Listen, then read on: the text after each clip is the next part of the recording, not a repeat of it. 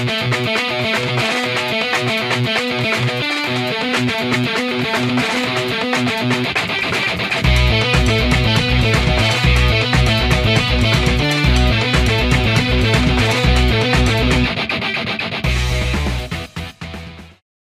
now we're going to jump into today's advanced training.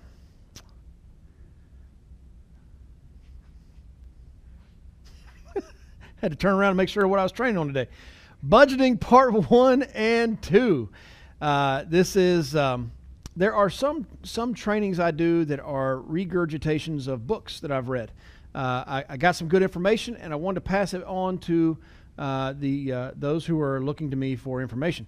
And there's other teachings that I do that really come from my own personal experience.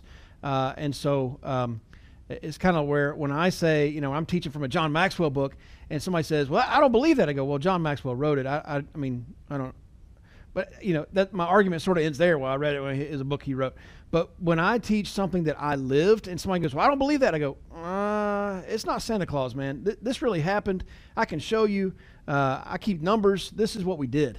And so consistently what I find that Americans as a whole struggle with is managing their money.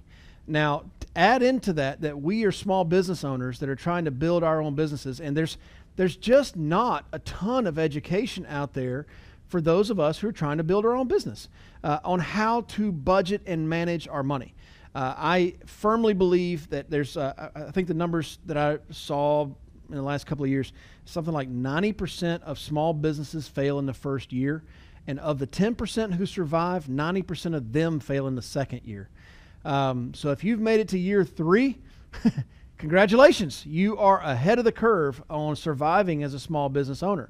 Now, I think that in my personal opinion, I've had lots of conversations with not agents, but entrepreneurs outside of our industry. People come to me for advice through friends or whatever. They're always saying, hey, I got this, whatever, what do I do?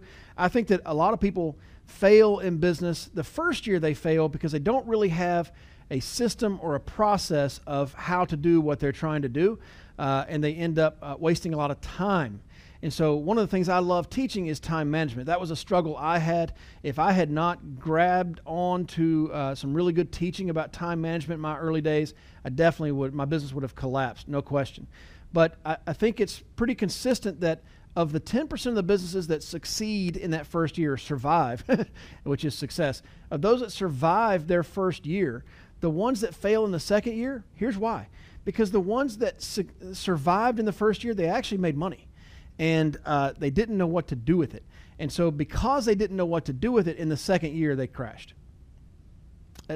So I teach a lot. If you're around me or you're talking with me one-on-one, I come back to a couple of foundational teachings that I learned personally or had great mentors teaching me. It's time management and money management. Those are the two things I talk a lot about because I think those are two commodities. Time you can never get back.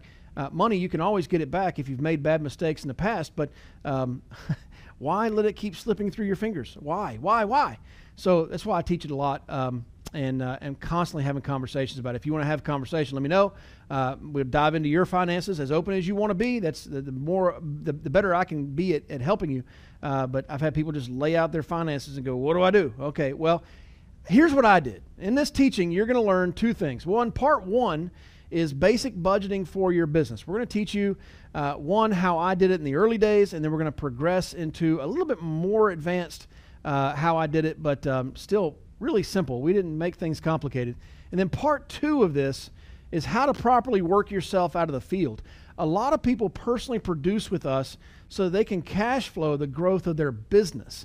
So the question is, when do I get to the point that I can step away from the personal production side of things and be fully into the building side of things?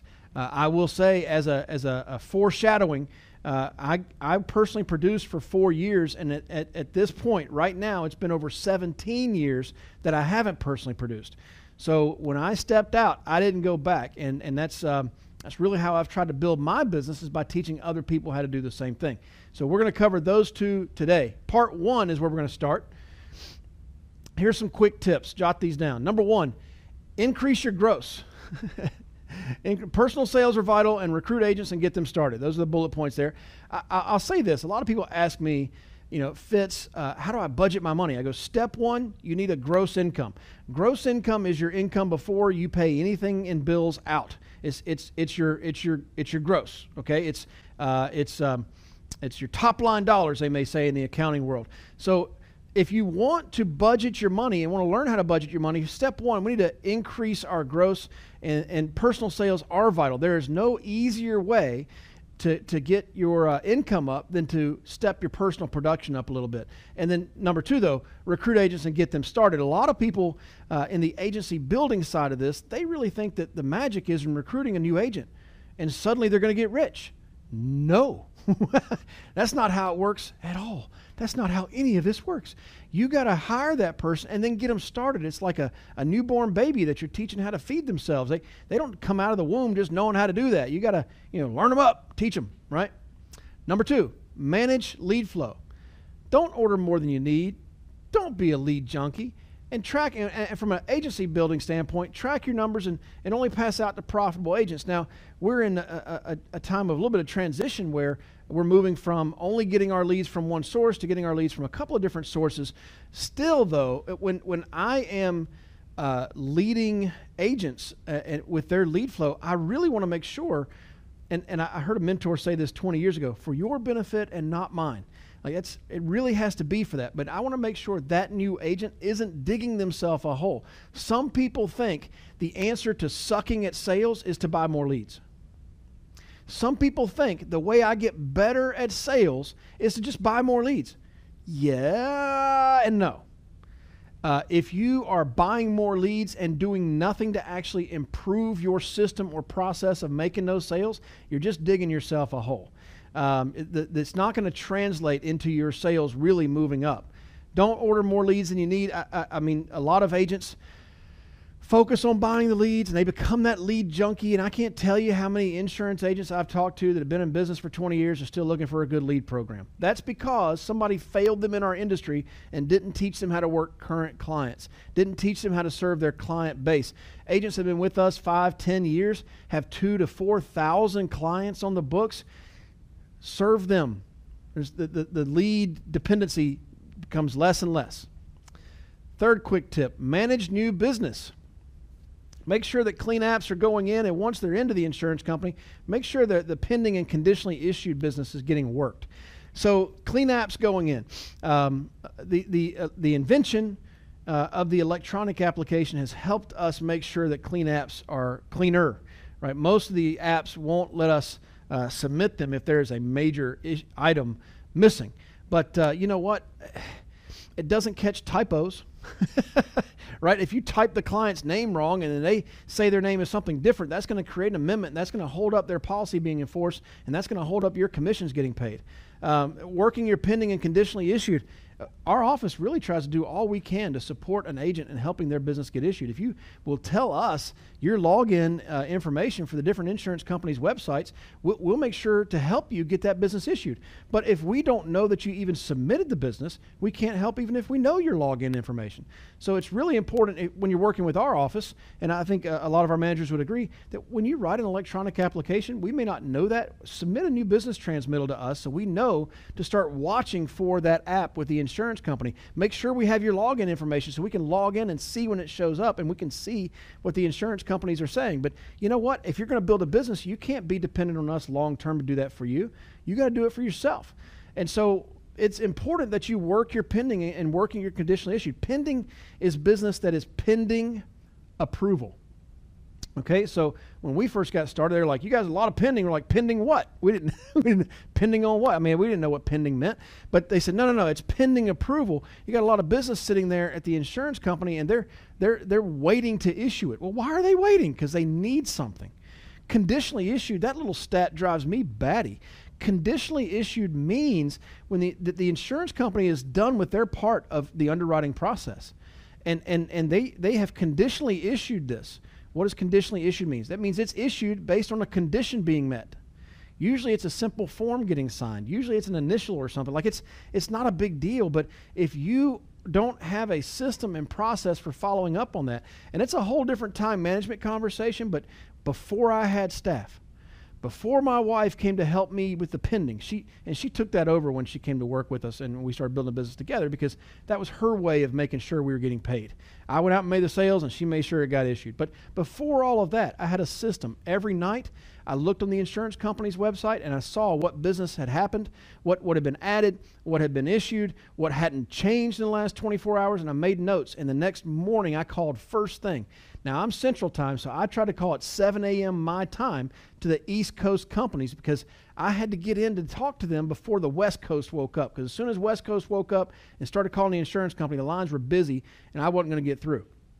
So every night I looked at it and I made notes. The next morning I called up, and maybe I was on the phone for 30 minutes with underwriters, 30 minutes with the new business people at the insurance companies, and I was getting that business issued. Why? Because selling it is only part of it. You got to get it issued. You got to keep it on the books. Different teachings I do, but oh my goodness, is it important. Number 4, don't spend money too quickly. Delayed gratification. It never hurts to save money.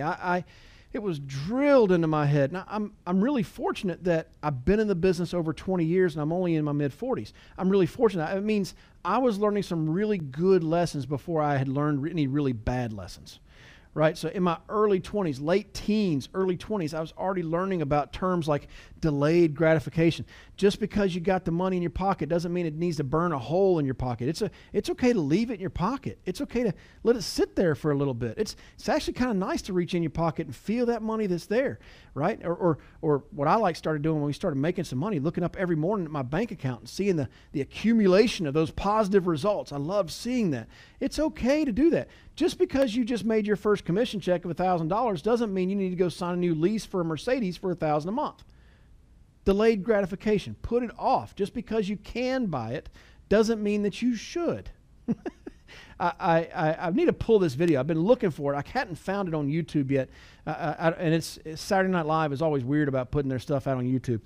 But I remember Steve Martin little skit they did, and it wasn't when he was part of the cast. He was back as a host with Saturday Night Live, and he was doing this little skit, and he had written a book where it was, if you can't afford it, don't buy it. And he just kept saying, but what, the couple he was counseling were like, well, what if we want to buy a new boat but don't have the money? Don't buy it. It's just that simple. It's the same thing with delayed gratification. It never hurts to save money. I constantly quote a mentor from 20 years ago. It's like, hey, Fitz, you know what? Stack it up in a bank account. There's nothing ever wrong. There may be something better to do with that money, but it's never wrong to sock it away in the bank account. There may be something better, but you're not going to get in trouble for saving. Number 5, work hard and smart. Some people only focus on working hard or smart, but the and is important. When we hired Joanne full-time, that was our first full-time staffer, we were already running $200,000 a month. Now, if I could go back in time, that is something I would have done sooner, is I would have hired staff earlier. However, I was working 80 to 100 hours per week, and Heather was working 60 to 80 hours a week. Right now, I feel like there's oftentimes a theme or a trend where people will hire staff really before you're working a full-time hours here. They'll hire, like you're putting in a good 15, 20 hours, like, man, I need some staff. You don't need staff. You need to work. Right? I remember that Snoop Doggy Dogg, what you need is a jobby job. Like I just think what you need to do is work and not worry about the staff. Now, but I will say that if you're working, my mentor, Andy, when he hired his first staff, he was putting in 104,000 hours a week. Like he was working and he hired staff. When I hired my first staff, I was maxed out and Heather was maxed out. Like we were working the hours and the staff helped us. I would have hired sooner. If I could go back in time, I would hire sooner than we did because we were doing this for a while before we hired that first staff. And we were already maxed out for a while. So it's a good investment to hire staff, but they got to have a return. We'll talk about that in a second. Okay? So here's my early playbook. This is where people start to argue with me.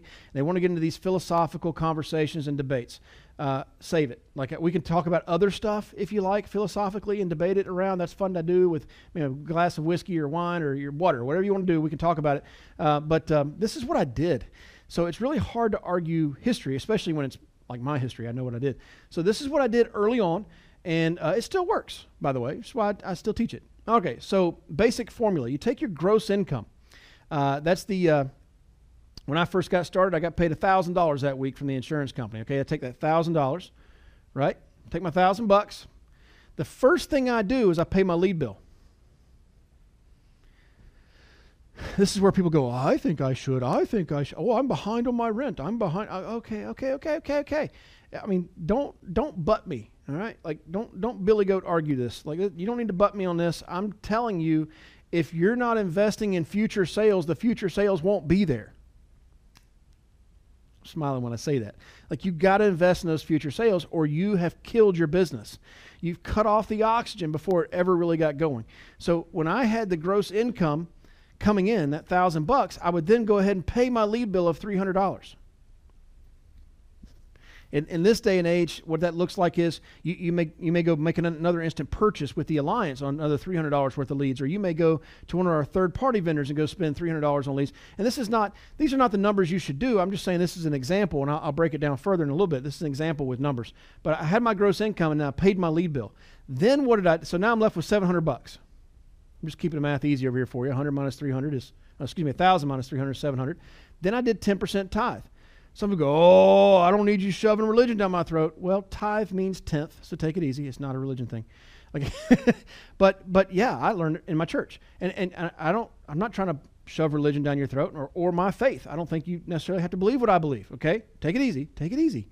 What I'm saying is, you need to be in the habit of getting money in and giving money away. It's a flow of money.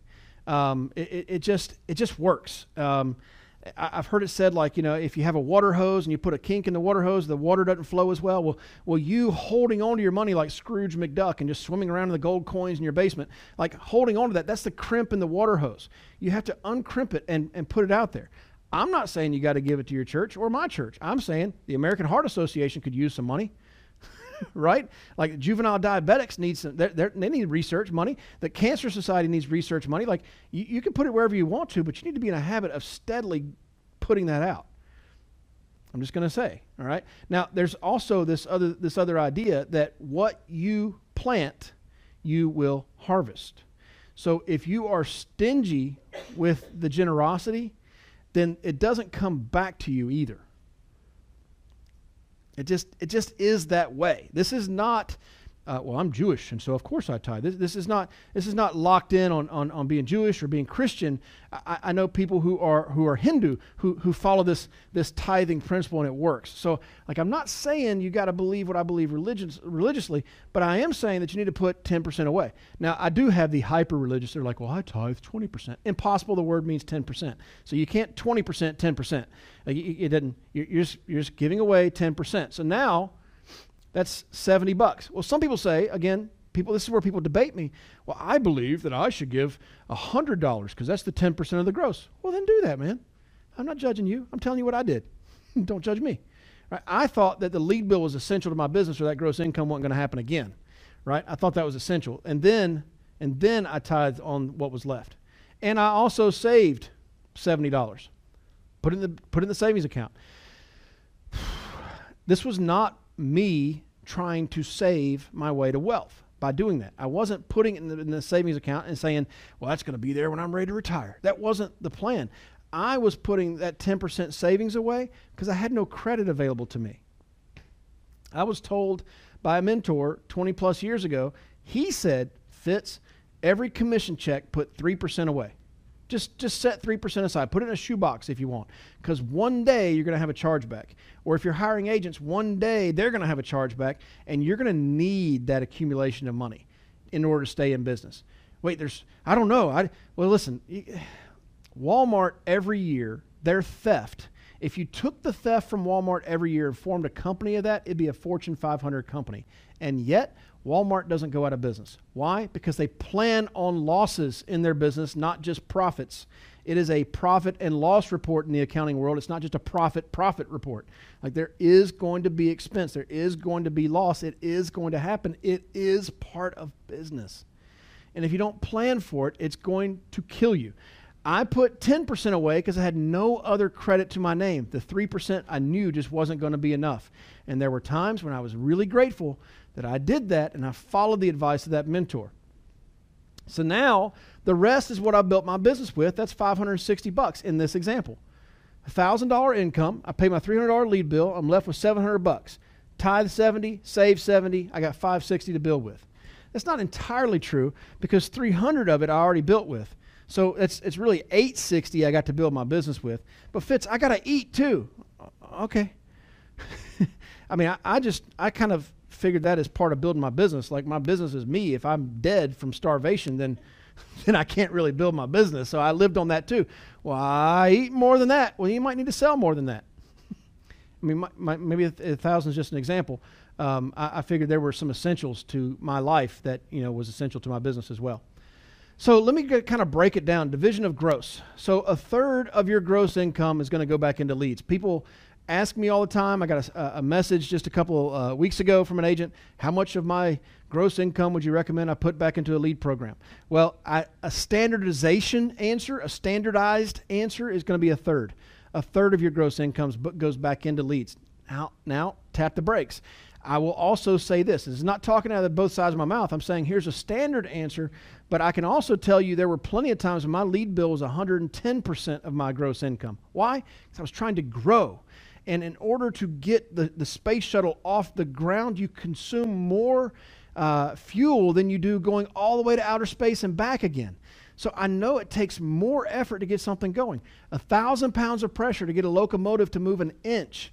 But once that locomotive is moving, that 1,000 pounds of pressure will move it a mile.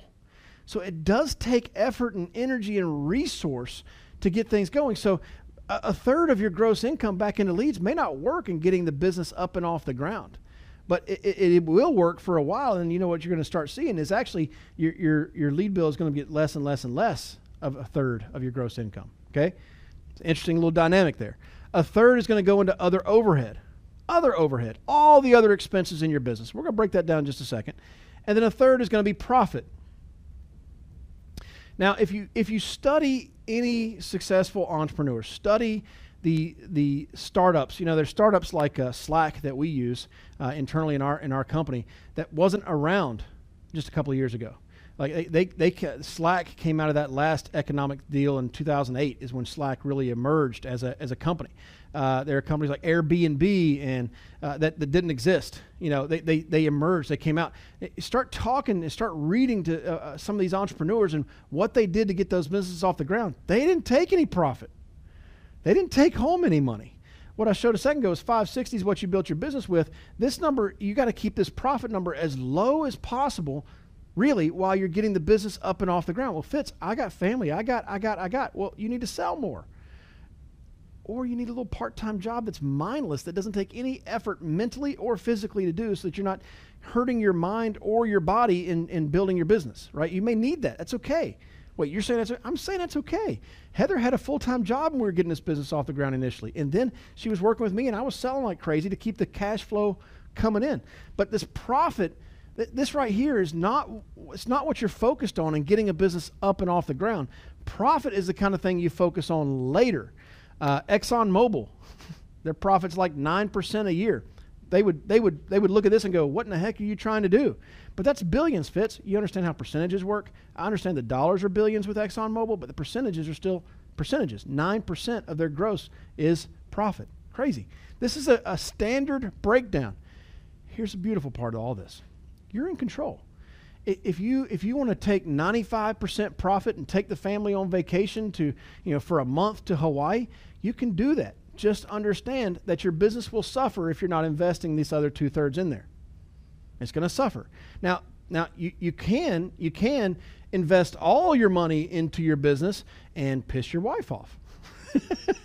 There's that too. So there is a balance. If you know how to drive a stick shift, like you got to understand there's a balance between the clutch and the gas. And if you don't work that right, you either stall your car or you rev your engine way too high. But you got to have that balance to make it work right. It's the same thing here. There's a balance, and it's not a set number. Well, Fitz said I need to have 33.33333%. No, this is an idea. It's a standardization. But let's talk individually to get more clarity on your situation and what you need to do. Let's break down the leads. My first point on leads is pursue all lead types. A lot of people make the mistake in our business of falling in love with an insurance company and an insurance company's product. They fall in love with it. And they're like, I just love that product. And next thing you know, the insurance company pulls that product off the market because it's costing them money. That's why you loved it. People bought it. And every time they bought it, it was costing the insurance company money, so they quit selling it. And now you're like, well, what do I do? Now they pulled that product. And all of a sudden, your world is topsy-turvy because you weren't in love with protecting a family. You were in love with selling a product. Right? It's the same with our lead program. People fall in love with one of these lead types, and they focus on that. Well, I don't have this XYZ lead type in my area. What am I going to do? Oh my gosh. Discover the other lead types. I've always thought this A1 lead type is the gold in the Alliance lead system, but now we got other lead companies that are out there, and they're constantly changing, so I'm not going to put it out there on this, but if you want to talk to me individually about what we're exploring and what some of our agents are doing, we'll talk to you openly and honestly about these third-party vendors and the leads they have there. Don't be so... I've had people go, well, I just don't like those final expense leads. I like mortgage protection. Okay, let me just give you a general understanding of how our country is going right now. Our country is getting older as a population. So the final expense leads are going to be more plentiful than the mortgage protection lead. There are more people turning 65 every day than there are buying a mortgage every day. So it is the nature of the business. So you either learn to adapt or you get smoked, like the 8-track manufacturers, cassette tape manufacturers, CD manufacturers don't even do that anymore. Like all these things went out. If you don't learn to adapt to the way the market is changing, you are obsolete. So pursue all those different lead types. Don't fall in love with one of them. Keep your lead bill manageable. Teach your agents referrals. Work your current clients. The lead system is there to supplement the agent's activity. So many people come on board because we have leads. I'm telling you, if that's why somebody comes on board, that's the exact reason they're going to leave. Because the lead system is not the opportunity. It's a supplement to the opportunity. What's the opportunity? The opportunity is to own your own business. The opportunity is to go out there and dictate your own schedule and decide what you're worth financially. So the lead system is just there to supplement the activity. Be quick to see problem agents and stick to your guns. You have to be, and this is maybe another teaching I'll do at another time, fierce conversations. You have to be willing to have those hard conversations with people when you see something that's going to kill you both. Like if you're in a foxhole and your buddy just thinks it's really cool to pull the pin out of the grenade, you need to have a fierce conversation with your buddy like, hey bro, you're about to blow us both up. How about sticking that pin right back in there so we're not going to die today because of you, dummy, right? So it's kind of the same thing here. Like the way we're tied in, if my agent is making a bad decision, it affects my income too, not just theirs. So for their benefit and mine, I'm going to talk to them and I'm going to say, look, buying more leads doesn't solve the problem that you suck at sales. Doesn't solve that. Let's work on your phone script. Let's work on your in-home presentation. Let's work on your interpersonal skills. Let's work on those things and improve what you're doing so that when you do buy more leads, the results actually come out. The results actually are delivered. Other overhead. Training expenses. I just list some off here. Conferences, books, and audios, and clubs, and whatever. I mean, if you're as smart today as you're ever going to be, you have a problem. You need to invest in you. The number one person or number one investment I have in my business is investing in me. I'm constantly buying books. I'm constantly listening to audio. Some of it costs me money. A lot of it these days with podcasts is free. I'm constantly going to conferences. I've invested thousands, hundreds of thousands of dollars at this point over the last 20 years in conferences and attending and taking notes and like being around people who know where I want to, who know what I need to know, who are where I want to be, both inside and outside of my industry. I've paid big money to be around that. That's a line item in your budget. You have to plan for that. Recruiting ads, and this is just to get the width going, but Craigslist and ZipRecruiter and Monster resume searches, all that sort of stuff. Like there's a lot of people. I was kind of being really smart. My first name is pronounced Alec, and you can remember that because I'm often a smart Alec. But I was being a smart Alec on Friday with some of my favorite people, and you're watching right now, and you know you're some of my favorite people in this whole wide world. But people ask me all the time, like, where do I recruit? Where do I advertise? I go, what am I, Google? Like people ask me this all the time. Google job search and see what pulls up and just start running ads on those sites. Right?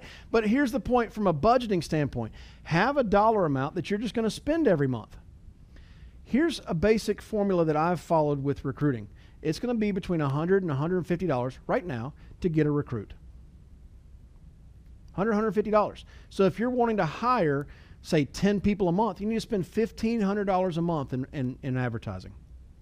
Now, those numbers change when you start getting referrals. Just like on the sales side, your numbers change from a profitability standpoint when you're less dependent on leads. When I'm less dependent on these ads and I'm getting referrals from new agents that we're bringing on board or people who don't come on board and just give me referrals, like that lowers my cost per contract. But you can bank on, if you want 10, it's going to cost you $1,500. Go spend $2,000 just to be sure. Fitz, I don't have $2,000. I didn't either when I first got started, but somehow I was spending $800 a week anyway. How'd you do that if you didn't have it? Oh, I was spending it, selling some, and getting new credit cards and switching it over to here and back over there, and I was doing all kinds of fun math. But it's what I needed to do to invest in my business to get it up and off the ground. And nowadays I listen to these podcasts of these entrepreneurs that did the same thing in other businesses, and I go, oh, it wasn't just my business that's not unique to our business. It's all these businesses that are startups that got up and off the ground. They did the same thing. Office space, check upline. Don't sign a lease longer than a year. Before you go out and get office space, maybe run it by your upline. And if your upline doesn't have an office, they're not the one to ask. Keep going up until you find somebody that's got an office. I typically don't recommend that you get an office unless it's absolutely necessary. I mean, we had 15, 20 people coming to the house at the dining room table. Maybe that's not feasible for you because you got small children. I don't know. But, I mean, that was even when we didn't have a nice place. It wasn't like we were inviting them to our house now. It was back then when we had nothing. And then maybe getting a little conference room in a hotel is an option. You lock into a lease. I will say, once your business is more established, a lease longer than a year is not as big of a stretch. I mean, right now our leases tend to be more like 5-year leases here for me personally in my office. But the 1-year lease when you're first getting an office, that's ideal because your business is going to look completely different in a year. Could be completely different good or completely different bad. You don't want to be locked into something too long that's not going to be beneficial to you. Staff, check upline. Do you need staff or are you just lazy? Do you just not want to learn it? Like, I hearing and reading of these entrepreneurs, like they had to do it all when they first got started. And then they hired somebody who could do it a little bit better in often cases. When you hire staff, fill your weaknesses. Like Heather and I, we would hire people and bring them in to do the things that we weren't good at or we just really hated to do. But this person was willing to do because they like getting paid, so it's okay. And then when possible, pay based on performance. I like paying based on performance. It's not always feasible. Some of the people you may hire on staff, like, if you hire somebody to scrub applications, I'm not sure how you can necessarily scrub applications and make sure they're clean before it goes into an insurance company. I don't know how you pay based on performance. I mean, the number of applications coming in isn't necessarily based on their ability to scrub. So there's some things you can't do, but when possible, pay based on performance. Okay? Let's go to part 2. This will be a little bit faster. Part 2 is quick. Getting out of the field. All right. Now, when I first got started, I remember a mentor saying to me, and a lot of you know I'm pretty literal, he said to me, you need to be making $10,000 a month in overrides before you quit personally selling. Okay, well, what if my needs are $15,000 a month? I'm going to go in a hole, right? So what I'm teaching here is more along the lines of what you should do. Now, this is a teaching.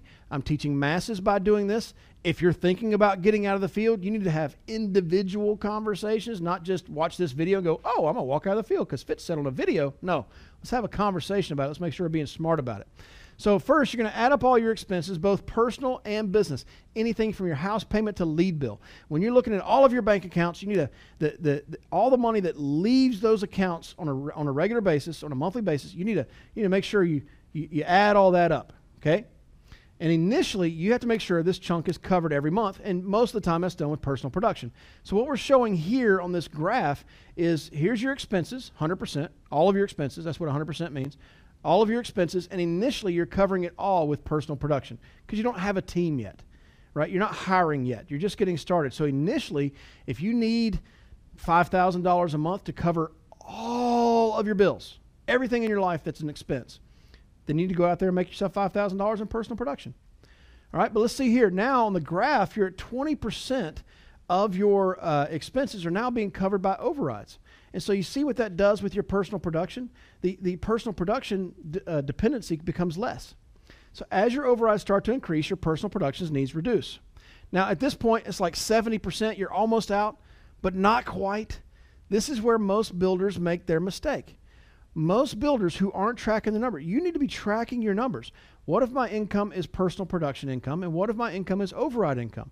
Track those numbers. And if you're not, what will happen is you get to about 70, 75%, and you're like, man, I'm making great money. You are, big picture. Total deposit is good money, but you have this much that's still from personal production. And if you get out of the field because you think you're making big money, but you're not actually looking at the numbers, because it feels like you're making great money, but you don't know that it's great money or where it's coming from, you'll step out of the field early and you're going to be short this much every month. Step out of the field too early, can't figure out why they're going in a hole financially. Because you're short this much every month. Now, how much is that? It's a percentage, and we're just showing that 30% of your expenses are not being covered. 30% of your expenses are not being covered in this example. How quickly would it take you to go bankrupt if 30% of your expenses every month weren't being covered? It wouldn't take long for most people. A couple months, right? So you got to make sure you're staying in there. Now, your overrides in this example are now 100% of your monthly needs. See the green?